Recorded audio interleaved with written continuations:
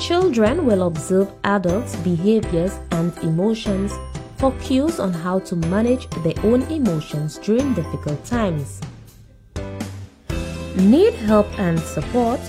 Please contact us at the hotline 311, psychosocial support at 722-6575 or 518-4157. Brought to you by PAHO, the OACS Commission, and UNICEF.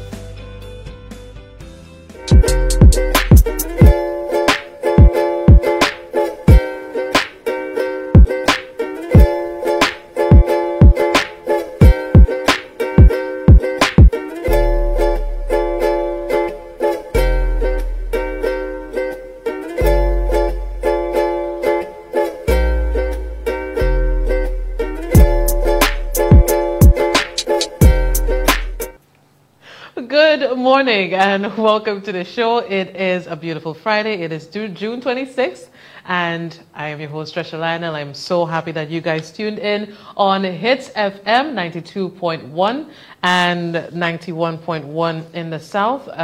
If you were listening before, you know that there's this really good show on Hits now, Man vs. Woman, which I like, with Asylum and Mackie. I think it's a great show. I just think, maybe it's redundant because women win at everything, so there's no need for a competition. We were always right anyway. But I love the show. So once again, thank you again for tuning in on Hits FM and listening to us there. Also on Facebook Live for all those tuned in there, and also on channel 124 on Flow, and of course on Instagram. We are on all different sorts of social media. It's Friday, so I'm looking forward to the real weekend, Saturday and Sunday, and I know you are too. But as we go on with the show, and from the beginning, since we started the show, I have been really concerned, I've been really passionate about media and media workers in our association, or the lack thereof. And when I heard a report last night on Minister Dominic Fedee speaking on broadcasting and the state of affairs right now for media workers, I got really intrigued. I know that many of my other media colleagues know that we're facing so many different complications. We don't have a real association at this moment, which is really a shame, because just in these past few weeks, we've seen the different turmoils that media workers go through. We are asking questions and they're not answered. We saw with Miguel that he had his own intimidation tactics being leveled at him. And also with Jaka, and also Jaka is at Hot 7, and also with Solange Alfred over at HTS. And I, for one, have also felt that there is some sort of discrimination. I know for a fact back last year, for some reason, I think the police wouldn't let me into their press conferences.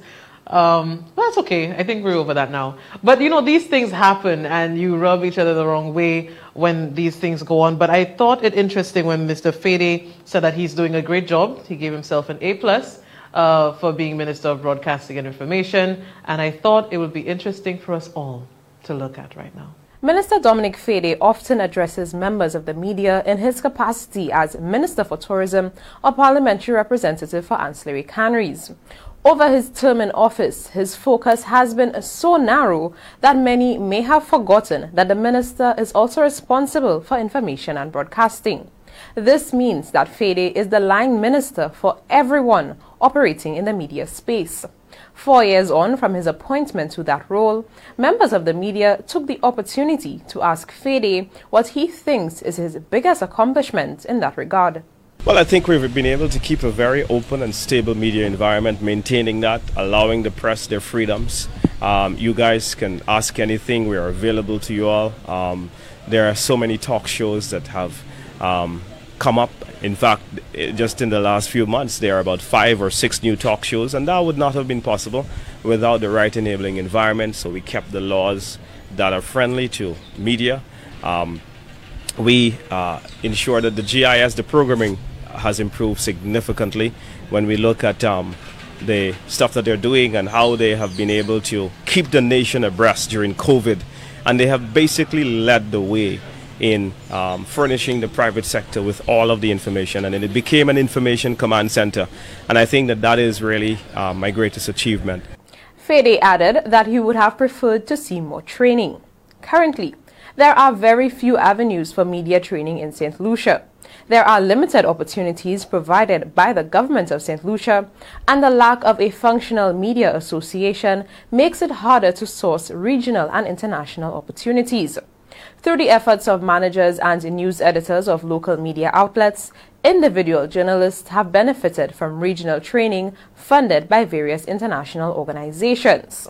While unable to cite specific things he has accomplished for St. Lucia's independent media houses, he did issue advice based on his personal experience in the field. A lot of people would have taken a dim view if, from a government standpoint, we were engaged in training media. We would have been accused of trying to buy the media. But I'm a former media professional myself, and I have my own views on how media should be done and how it should conduct itself. And I would love to see, us go back to those days where we verify before we publish stories, and we ensure that if there's no credible source, that we stand down on stories, and we make sure that we take our obligation seriously to bring truth, fair and balanced truth to the public of St. Lucia.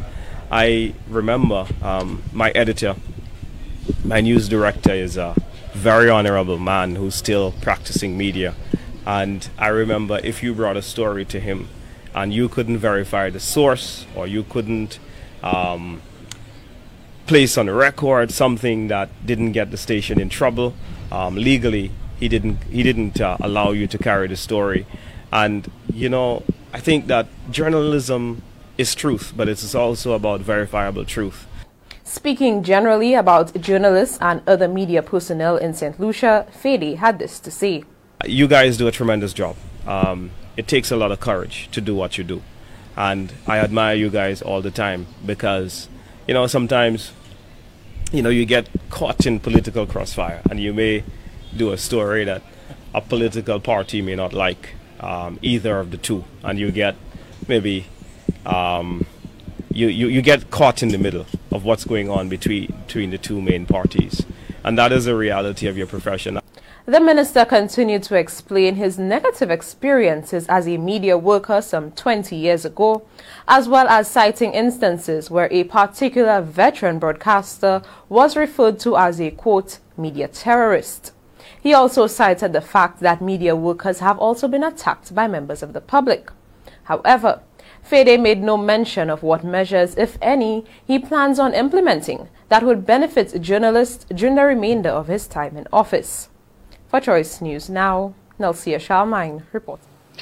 And the minister there spoke of journalists looking into verifiable truth, and I wonder if he was still a media worker and he heard a minister speaking, a constituency rep speaking with one of his constituents, and the constituent is saying, you give that person $18,000 and I want 25, and guys, you have to grease me and you're giving me nothing. And then that minister is responding saying, okay, I will give it to you, don't worry, we'll sort it out, sort of thing.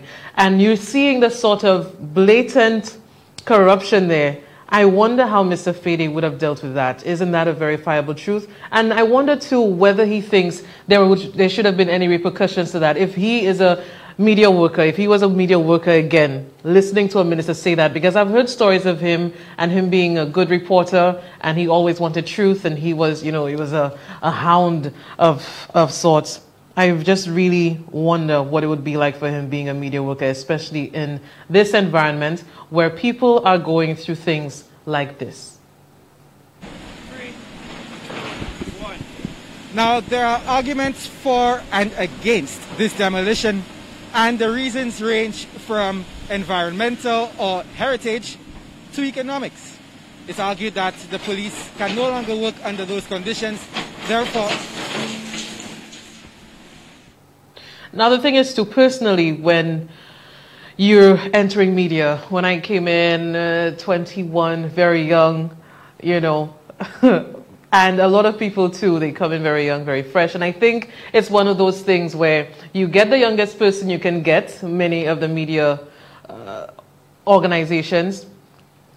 You get a young person straight out of school, so you know you can pay them. Because my first paycheck when I worked in media was $1,500, you know, and you get paid that way because you're young and because you're new and because, to be honest, you don't know any better, so you're learning. And of course you'll grow with it. But when it comes to that and you're underpaid and overworked and you're getting all the stresses of the job that nobody even understands, you're getting threats from people who want to maintain their power, you're getting threats of, you know, lawsuits and everything like that. It's a really difficult job. And I feel for a lot of the other people here in this, especially during this election time.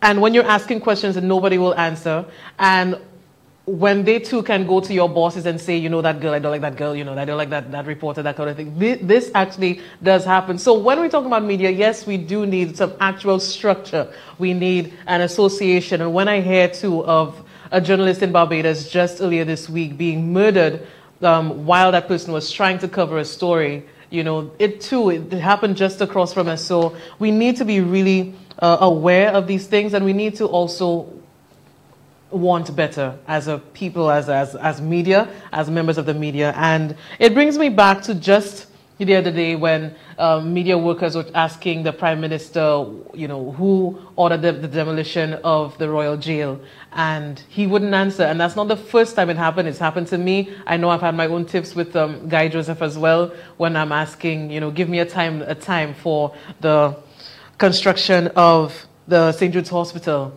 And we had our back and forth with that. And when you're doing that, you must not be afraid. And my mother always told me, I have a gift for not being embarrassed in these things. And when you're doing that, you're not supposed to, because people will continue to tell you no. But it's one of the most noble jobs, I think, in bringing truth to the people.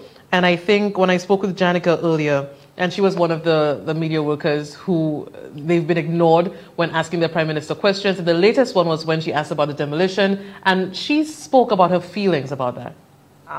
His rationale for asking that the project or the demolition be activated, or letting us know in which office this decision emanated, but then he stopped. And so, you know, I don't know why he seemed to think that we would be satisfied by this canned response when, you know, the question of who authorized this incredibly, I would say, abrupt decision was paramount on everybody's mind. That is the question of the day. You know, we have to tell the story of what happened, and we have to say who, what, where, when, why. We don't often get to the whys and the hows of the matter, but, you know, usually the basics are covered. But in this case, we don't even have a who, and you know, knowing that we have contacted various officials up the line, at least my station has, and not really gotten any response. In fact, it was only today that we briefly got in touch with the Attorney General, but he was in Parliament, so we weren't able to speak to him. No answers have been forthcoming from any public official. And so as you know, the chief executive, so to speak, we questioned him directly when we had the opportunity. And the fact that he just refused to answer was just, I don't even have the vocabulary, honestly, to describe that. So. And because I have also been in the middle of it, I know for a fact that people within government can call media owners to say, I don't like that story, drop it. And I have seen that happen.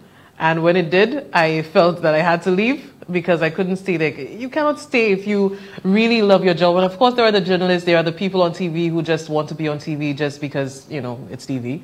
And then there are the people who actually take their job seriously and want to show the truth. They want justice to be had and that sort of thing. So it's a very difficult time. And with elections coming, I know that there are some reporters, specific reporters actually, who will be targeted during this time. And I want them to know that although we don't have association, but I and many of the other colleagues are with them, and I'm asking them to stay strong. And also with another thing happened there with Jaka, and especially the women, I think, in media, with Jaka and Solange Alfred, who I think is a great reporter, is that they were targeted too during that demolition. And the response from members of the general public, I thought too, was very heartening.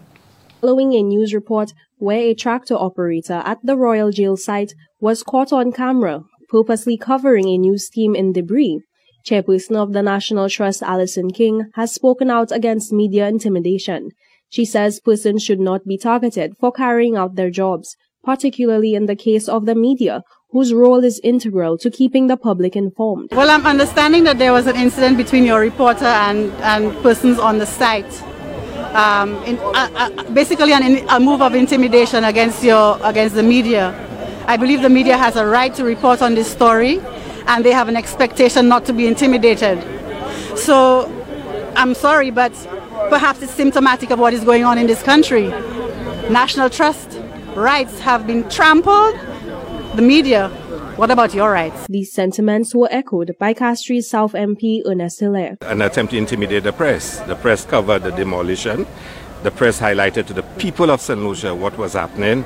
And the individuals obviously want to teach the press a lesson and to intimidate them.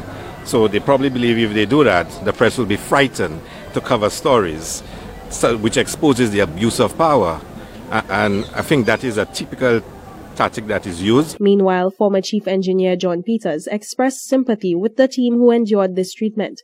He believes they should receive an apology from the Ministry of Infrastructure. I was a bit disappointed in what happened to you yesterday. It was distasteful, I must say, to the league. That's a minor word. And I hope you get an apology from the Ministry of Infrastructure for what occurred. He further applauded the team for continuing their duties and documenting what had occurred. Jaka Winning, Hot 7 News. Especially at this time, I would love to get more details from other media workers. And I had another media worker speak with me earlier this month, speaking again of what it feels like to cover a story where the leader of the country is ignoring you and your question. And, you know, some people would be like, okay, if he ignores you, don't put it in. But I also think the right thing is show the public that you're asking the question, show the HOF, show everything, and let people form the opinions of themselves. And I think Amani Mathre did that. She's the senior news reporter there at Choice. And she too explained how it feels to work in media and not get any answers from the leader of the country. And I think in clipping that report and putting it together, I deliberately chose to show viewers what happened, because I didn't want it to be a report where I said to viewers, I asked the Prime Minister this question and he didn't answer, and I was left with more questions. I wanted them to actually see for themselves, first him trying to avoid the question, going around it, doing it again, and then blatantly disregarding my question when he asked somebody, do you have any other questions? And then him eventually walking away, because I think people need to see these interactions that journalists have in the field, because what you get in a 2, 3, or in my case 4, 5-minute report is not always, it doesn't always reflect the entire experience of you as a journalist in the field. And I think a lot of times people watch news reports and they're left asking questions, and they're questions that we as journalists cannot always answer. And I think it's only fair to them to show them why we cannot answer these questions. So for me, that's something I've really taken on in just playing the entire interaction in the report and letting people judge it for themselves. Because some people have called these actions disrespectful to the media. People are entitled to that opinion. And I would like to give the audience that opportunity to watch the Prime Minister's interaction with the media and gauge it for themselves. What do they think of the way the Prime Minister treated not just one journalist yesterday, not just two, not just one station, but multiple journalists. And I really do have to say, though, that I liked that our media fraternity asked the question multiple times. It is an important question that needed to be asked, both regarding who authorized the demolition and, more importantly, why should St. Lucians trust the word of the government? When we have the Prime Minister now, just last week, asking for forgiveness, not even asking, he's saying if he hurt, whoever he's hurt, if he hurt us, then he's sorry and he asks for forgiveness. Again, and I said that earlier, I want it to be, I know that I was disrespectful to members of the media in the past. Tell me something so. Acknowledge that there was wrongdoing, show remorse, and then restitution. And I said that earlier as well. So the Prime Minister and his call for forgiveness is something that different sectors will have to listen to, and different sectors will have to come with whether they'll accept it or not. But it's something that we do feel disrespected, I think, for the most part, for many of the media workers, those just trying to do their jobs, even though the Prime Minister might not like it or the line of questioning, or it makes him and the other ministers feel uncomfortable. People just trying to do their job, and that's the end. So I thought it very interesting when the Prime Minister asked for forgiveness with everything that he's done in the past. You asked me, do I sleep well? I told you I sleep very well. Praise God for that. Because I always leave revenge to the Lord. That's great. That's it's not great. for me. That's right. My mother-in-law always said to me, revenge is for the Lord. The relationship between myself and Janny has not been a good one. This is not a person that when we meet in public that we even shake hands. And so therefore, to have somebody who has made it public her opinion about my party. I try not to personalize anything. As Kenny Anthony made St. Lucia safer, he didn't, but I will. The country is in need of an attitudinal change. Was that handshake an example? Yeah, look, you know, my mother-in-law always said to me, revenge is for the Lord. So I said, Mr. Tulsi needs to go. I try not to personalize anything. My sentiment that he's been a complete dismal failure. Certainly my position has been, I try not to personalize anything. Should it be every dog that barks that I should respond? I try not to personalize anything. He's a hypocrite. So I want to take a page out of your book. And I want to say to your audience that if in any way that I have done anything to hurt anyone, to upset anyone, be assured that that was not intentional. That's right. And I ask for your forgiveness, and I ask for your blessings.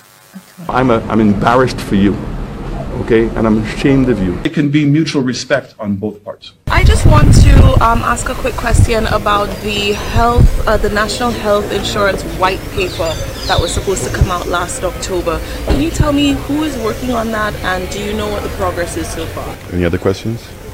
But certainly there is nothing that I'm doing to try to hurt anyone. And I'm certainly trying to do things to help build a new St. Lucia.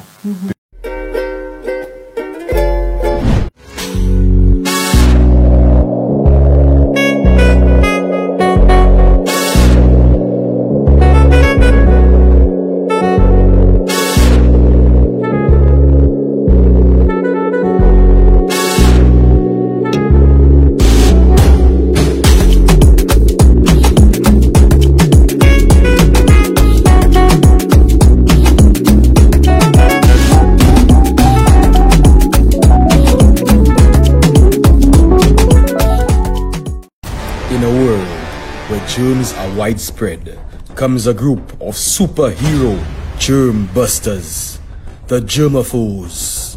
We spend most of our time fighting germs, every day of the week. After I play, I wash my hands. Before I eat, I wash my hands. After I play with my puppy, I wash my hands. I cover my sneezes with my forearm or elbow when I am in public. And I cover my cough to avoid spreading dangerous germs. We are the germaphobes, germ-busting superheroes. You can be too.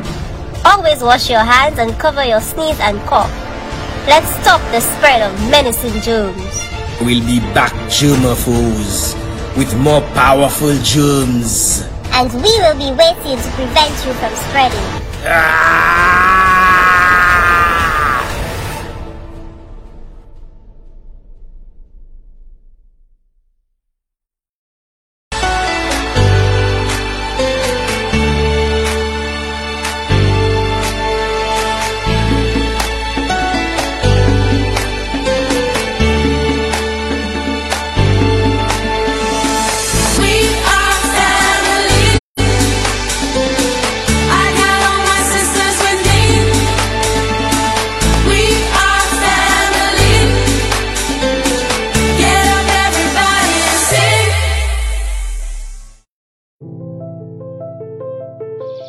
We are the Helen of the West.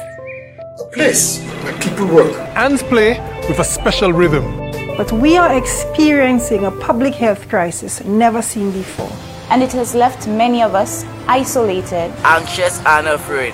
And even though we are missing our families, our teammates, and our friends, keeping our distance ensures our safety, whilst protecting our loved ones, and by extension, our St. Lucia. Let us embrace the silver lining for what it is. A moment to reflect and chart a brighter tomorrow. We are 758, 759, and everything in between. And it is because of our resilience we shall persevere. We are all St. Lucian. We never give up. Let's do this together, apart.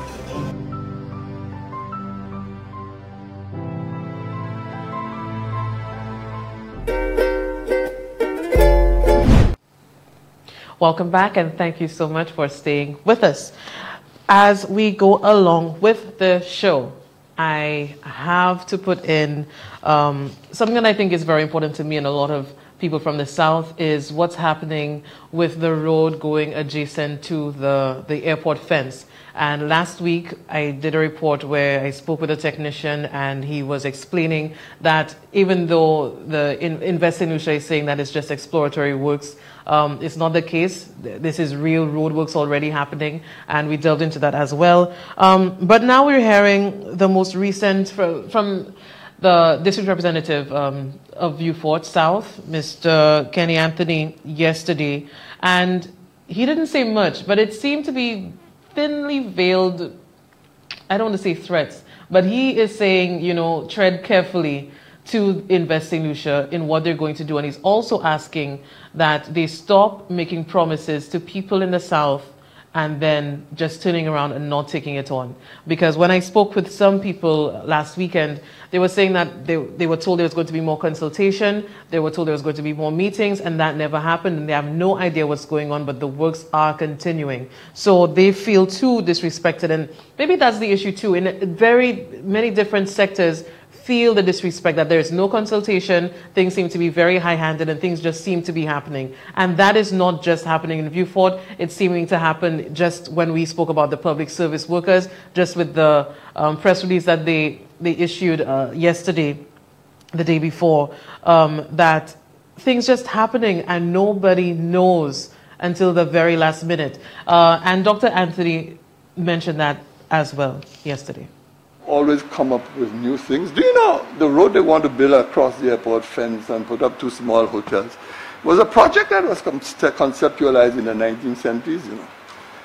Maybe that's when you served as, so you're trying to recreate what you may have been part of unwisely. But you know, Mr. Speaker, and there are several reports, all I will say at this stage is this, and I believe you are the Minister for Invest St. Lucia, is that right? Are you? Good. When Invest St. Lucia makes promises to people, we must keep them. It said to me that whatever report of their consultants will be made available to me, and they will engage the community of Vieux Fort to discuss what proposed. But they have already rushed to physical planning to get approval in principle. My friend, tread warily. Tread very warily. And for what it is worth, I put you on notice. I put you on notice to talk to your agency about the implication of making public promises to communities at large. And that was Dr. Anthony there. speaking about Invest St. Lucia, and there are other people, the Concerned Citizens Group in the South as well, and they're saying that they do not like what Invest St. Lucia is doing. They've called Mr. Roderick Cherry a liar and saying that he lied to them by making promises that, you know, he hasn't delivered, and also making claims in media that it's just exploratory works and there's been a lot of consultation. So they're calling him a liar about that, and we'll have that later on. But for now, we do have a video clipping of the meeting that was held in Vieux Fort between the consultants, the people who are going to do the project. That was done on 11th March 2019, where people in Vieux Fort were discussing how that project was going to go about. And it was there that people said they did not want the concrete road to be demolished. And they were told, okay. They were told that they understand and they will find another way, if what I'm reading here is correct, that they're going to punch a few holes in it, but he thinks they found a way to retain part of it and celebrate and explain its historical significance in the new plans being presented. These plans have not been delivered to anyone. The Vieux Fortians still don't know, but we do have that meeting, a piece of that meeting, which it might be difficult to hear, but I think we all have to get the information from the people who were there just last year, and that's where the promises were made as well. Is even connected back to the soccer pitch in the park. So we really try to keep that pretty close to where it is. It's not exactly where it is, but keep it in the heart of the community and have it with a strong connection to the beach and a strong sense of community connection to everything that's around it and to the water as well. The thing about history, which was giving me a big heartache when I was here last time, was the history of the road. And because I saw it then, and I still see it as a bit of a disruptor, because having the promenade, which is a more human scale thing with plants and so on and so forth, seemed better. What we decided to try to do, actually in a bigger plan, was keep the road from here to the plaza. Keep the existing road, okay? But let's celebrate it, and let's find a way to celebrate it. So our idea is to really turn it into a promenade that actually addresses a museum parcel as well. Maybe we punch some holes in it and put some trees in it so it's still not 70 feet wide of just asphalt, but it's still the original road. It's still got the history behind it. And when we get here, we're going to develop a plaza called the Unfield Plaza. I'm not sure exactly who came up with that name, but and here we have a chance to tell the story of the history, and people that visit the beach and people that live here that don't know about it or don't know why we did this, they'll have the opportunity to have it explained to them with something. We don't know what that markation is. We don't know. We just know we're providing an opportunity to tell the story. And the way to celebrate history and keep history alive is to keep people knowing about it. So that sort of created this promenade piece to here. And then beyond that, it really becomes more pedestrian oriented. Even though that bit, I think, will be more pedestrian also. I don't really think we need to have cars running through it. And since we're addressing the existing park, and we have parking in the museum, it might help activate all these things. And if you have festivals or any celebrations or anything else, this is an easy thing to close and sort of have your event or your celebration. One of the things that we don't quite have it resolved, I think it was brought up by a couple of people here, when we were talking about moving the road, well, we've kept this piece, but we were talking about bending it down and bringing it back through the community here. We heard some comments about, well, what if you just bypass that because there's a lot of traffic issues and there's other issues that continue to bring the traffic through. We're not traffic engineers and we don't have it completely solved yet, but it's an idea that we're still working on. So we're working to figure out exactly how it's going to be.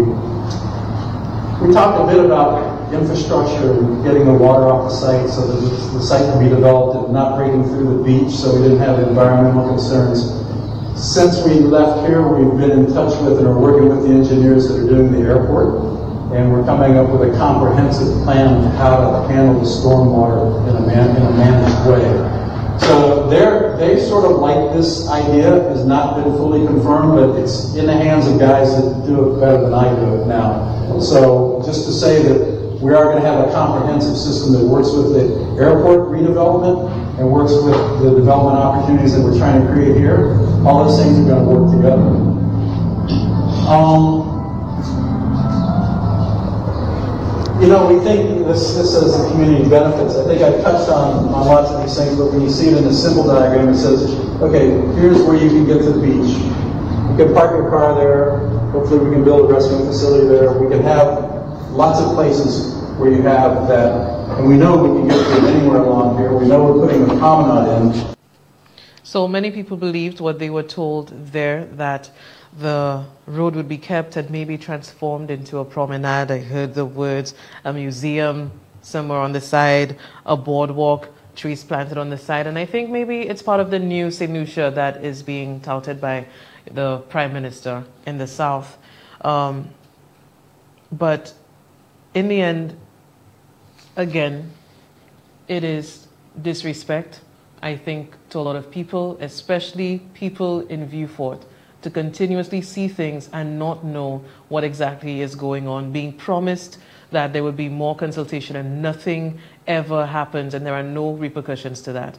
And we hear from the leader there, the president of the Concerned Citizens Coalition for Change in Vieux Fort, where he spoke with me earlier, and of course he's passionate and incensed, and he is calling out Mr. Roderick Cherry for comments made in the media just last month. And for Mr. Cherry to think, you know what I mean, that he can just come in and break down that road that has helped to preserve the environment. You know, that coastal environment for 4 years is nothing but madness. Okay?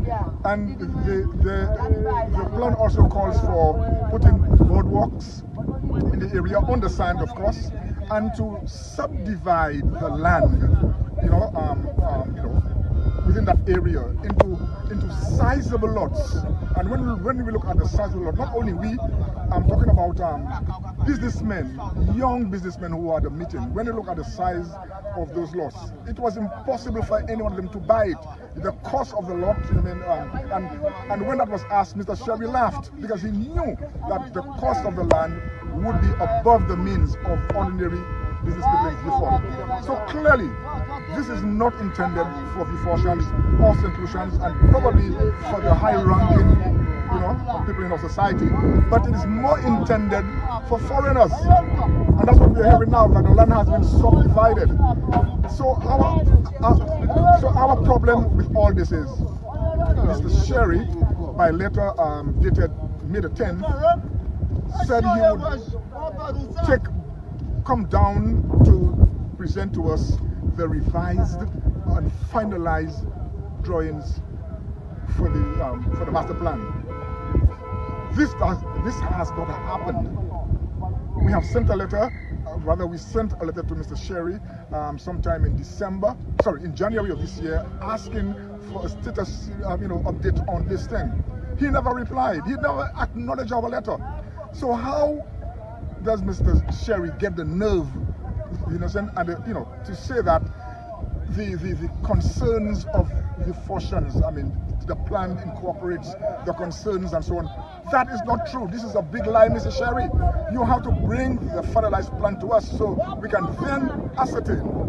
then ascertain whether in fact our opinions, our proposals have been incorporated into your finalized plan. Unless this is done, Mr. Cherry, you cannot make that statement. And I want to say something else also. Over the years,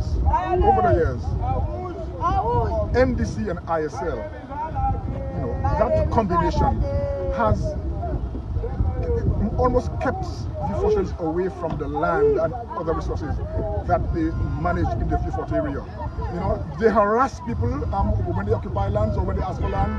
They alienate people. They disenfranchise people. So the Fortians feel as if there's nothing that they can get from ISL or from NDC. And there's no trust as well. And now there's no trust, okay? Because, as you mentioned, that's very good. Because Mr. Cherry in his letter says he wants the project to be an all-inclusive project.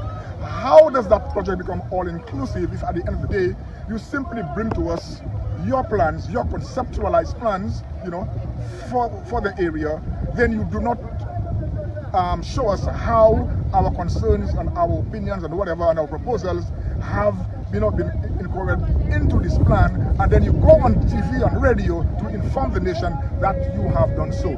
I am calling on Mr. Sherry to take back that word and come to us in Beaufort. With all that's happening around us, simple adjustments are necessary to keep us all safe.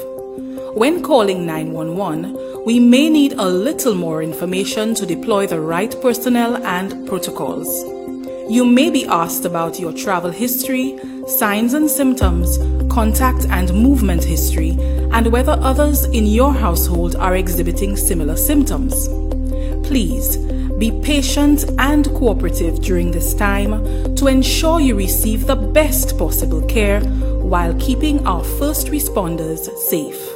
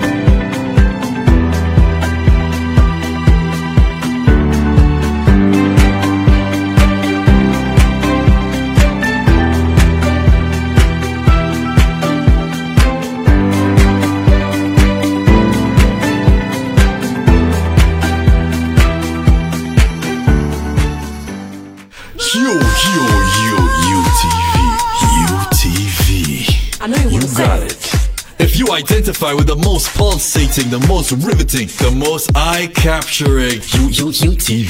To advertise with UTV, dial 484-7588 or 572-7588. For some of the most competitive rates, amazing programming, and bang for your buck. The most popular streaming channel, UTV 124 on Facebook. Get it now! Check us out on Instagram at UTV 124. Email us utvslu@gmail.com. UTV. It's not just for me. It's definitely TV for you.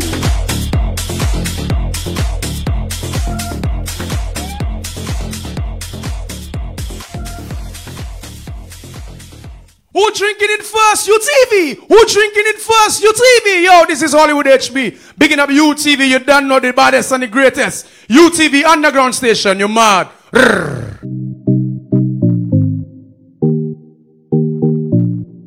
You're watching UTV. TV for you. Thank you so much for staying with us. Also on Hits FM 92.1 in the north and 91.1 in the south. Also you guys there on Facebook and also on channel 124 on Flow. Appreciate you guys staying with us.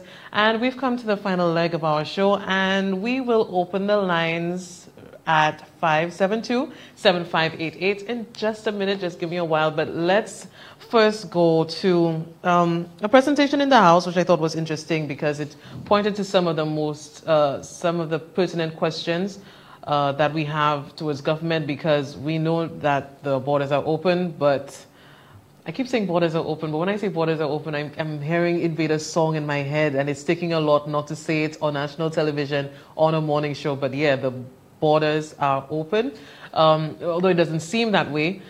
And there are a lot of other things that seem to be incoherent, like the economic assistance program, what's happening with the NIC. We have thousands of people currently unemployed, and nothing yet is happening. So with that, the debates, the budget debates, of course, are ongoing. And I was riveted by what Dr. Anthony had to say.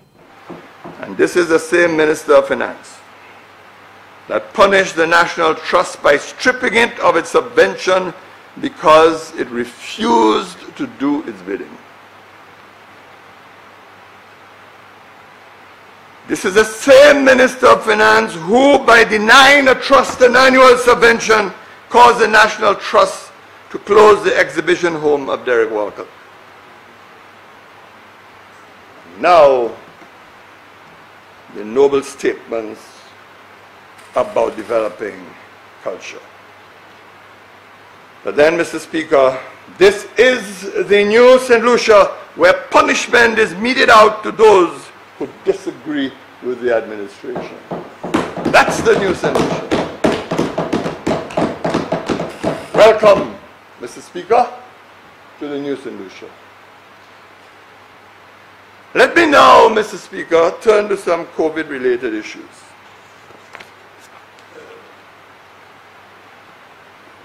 Mr. Speaker, no one has blamed the Minister of Finance for the COVID crisis. Yesterday, the leader of the opposition was at pains to make that point in his contribution. He certainly has been criticized for certain decisions made by him during the shutdown. The sudden shutdown made on the day it occurred was stupid and amateurish. But that's history. These things happen.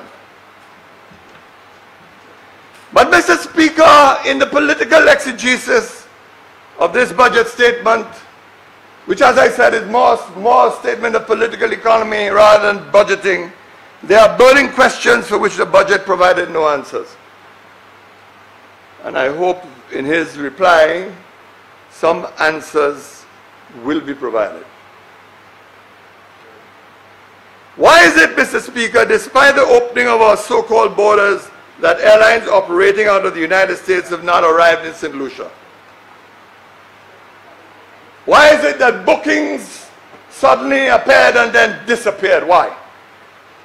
Was it an issue with the protocols for arriving passengers, or with the fact that St. Lucia maintains a state of emergency, or both?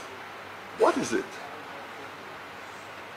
After all, other countries in the Caribbean, Antigua, for example, have started to receive flights from the United States. More crucially, Mr. Speaker, and I will come back to that in a few minutes, why is it that the NIC has not been able to make payments to hundreds of persons? Why just some? Mr. Speaker, this is a very serious issue. Because, you know, as parliamentarians, the questions are directed to us. And I will share with you in a few moments the plight of one worker who communicated with me this morning. The problem, Mr. Speaker, is this, that there is a wall of silence from the National Insurance Corporation. You can't reach them, you can't talk to them. And you know, Mr. Speaker, there's a habit developing in this country where senior public servants, senior managers in the public service do not take calls from parliamentarians or return calls to parliamentarians. No matter how helpful you may wish to be or how urgent the matter may be.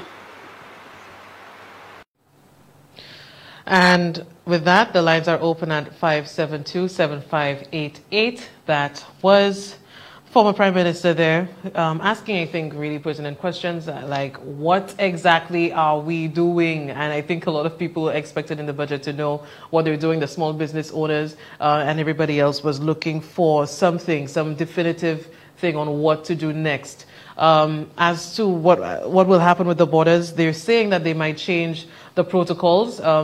We don't know what's happening with that. There are no tourist arrivals here yet.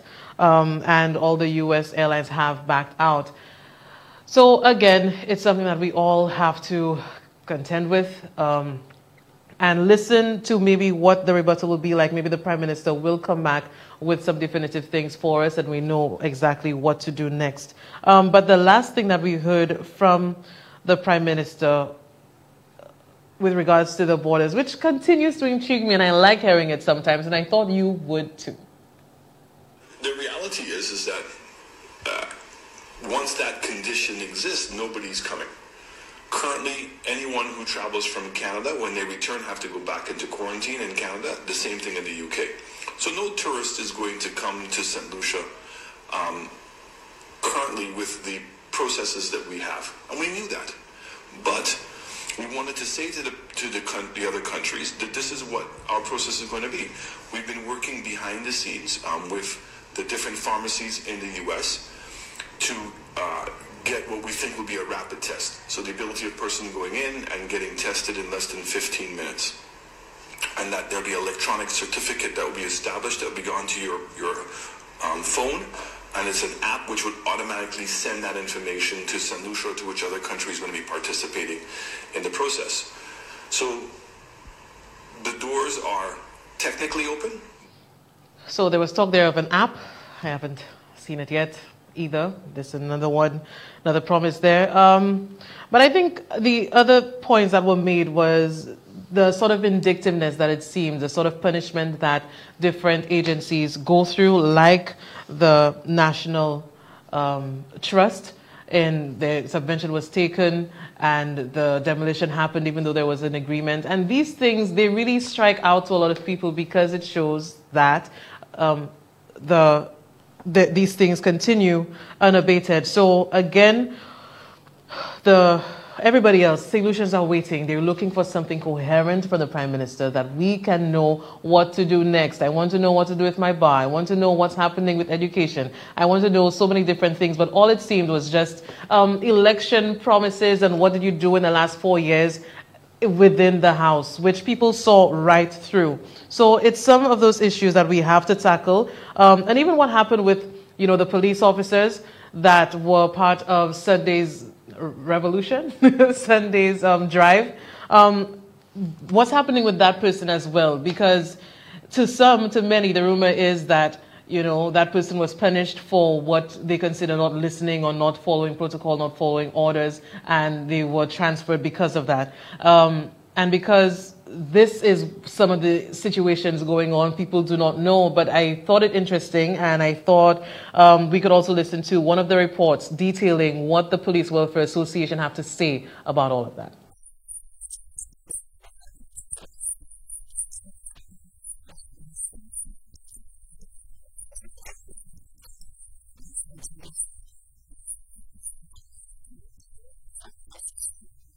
By now, it's no secret that tension has been brewing within the Special Services Unit, and as we've been made to understand, much of this surrounds the recent transfer of Burton de Turville.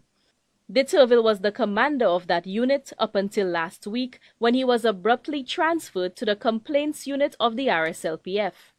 This move took many by surprise, as de Turville is said to be well liked among members of the SSU, who have since expressed both confusion and concern over this sudden transfer. To date, the public has not been apprised of an official reason for de Turville's transfer. However, many of the officers who were formerly under his command are convinced that the move was an act of victimization. Ahead of the meeting, we tried to get some insight from the Police Welfare Association president. Can you tell us about the purpose of today's meeting?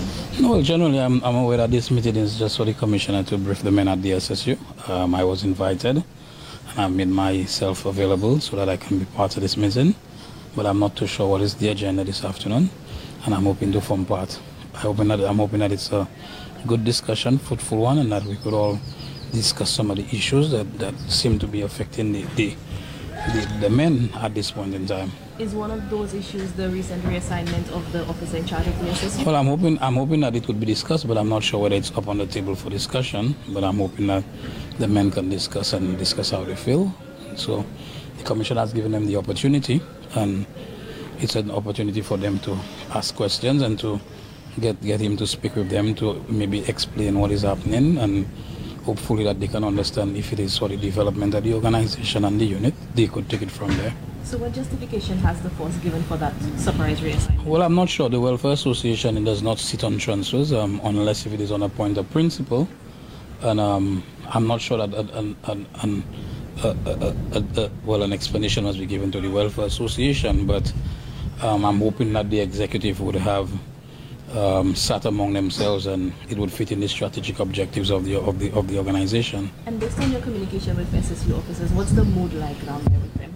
Well, generally, I mean, there's nothing to dispute that the commander was a good man. I mean, I worked with him personally for 5 years at the drug unit, and I mean, he too would have treated us as if we were his kids, and there was that semblance of unity and team building. So I can just imagine that some of them would have gotten attached to him or gotten a bit close to him, how they would feel, especially looking how sudden the transfer is. But as we know, we are in an organization where officers are subject to transfers, and we're just hoping that the reasons for the transfer, if it could be discussed with us today, at least we would be aware as to what the real reasons are, reference to all the rumors that we have been hearing.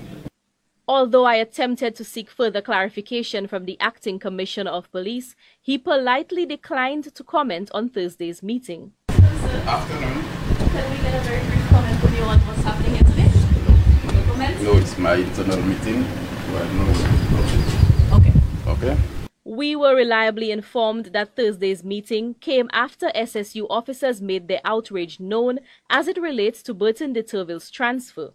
We understand that the officers of that unit have made it well known that they will continue to stand in solidarity with their former commander.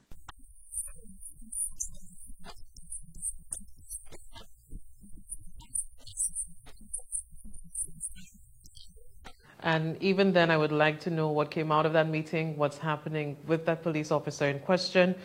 We seem to have a call. Good Hello? morning, caller. What's going on? Not much. How are you? Oh, not too bad.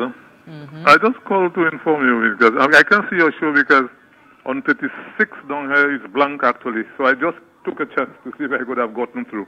Finally, I did. I'm very happy. That's good. I just called to inform Viewfortians and the nation that we are on our second leg of our protest in Viewfort on the 27th. That's tomorrow Saturday on the promenade from 3 o'clock. We have written to the police, but they have not written back, giving us permission. So we are going to have a walkthrough rather than a drive-by. We want to inform the public that it starts from 3 o'clock in the afternoon, and we're going to walk through the town of Viewfort to protest on the insensitivity of that government and the way it controls and runs that country. Mr. Lubin, any concerns that you might be arrested for such a protest? I'm not too concerned about being arrested, I'm concerned that I have written to the police and they have not written back. Okay. So instead of breaking the law, having a drive-by, we're going to have a walk-by. We're going to walk through the town. I have legal concern for that because, actually I'm not a house slave anymore. Although Chasney has made it so again, I have to be re-emancipated now. That's why I'm taking that stance. Because colonialism had a conscience. I want to show him that colonialism did not have a conscience. So I want to inform the Viewfort public that we're going through that walk on Saturday tomorrow starting from 3 o'clock on the promenade. And I want all patriotics, Viewfortians, St. Lucians and environs in particular to join us in that protest march. That's what I told you, Tricia. Finally, will it be a socially distant walk? Were you guys going to be 6? We know everything that we should do, Tricia. We are in conformity with the law. We are quite conversant.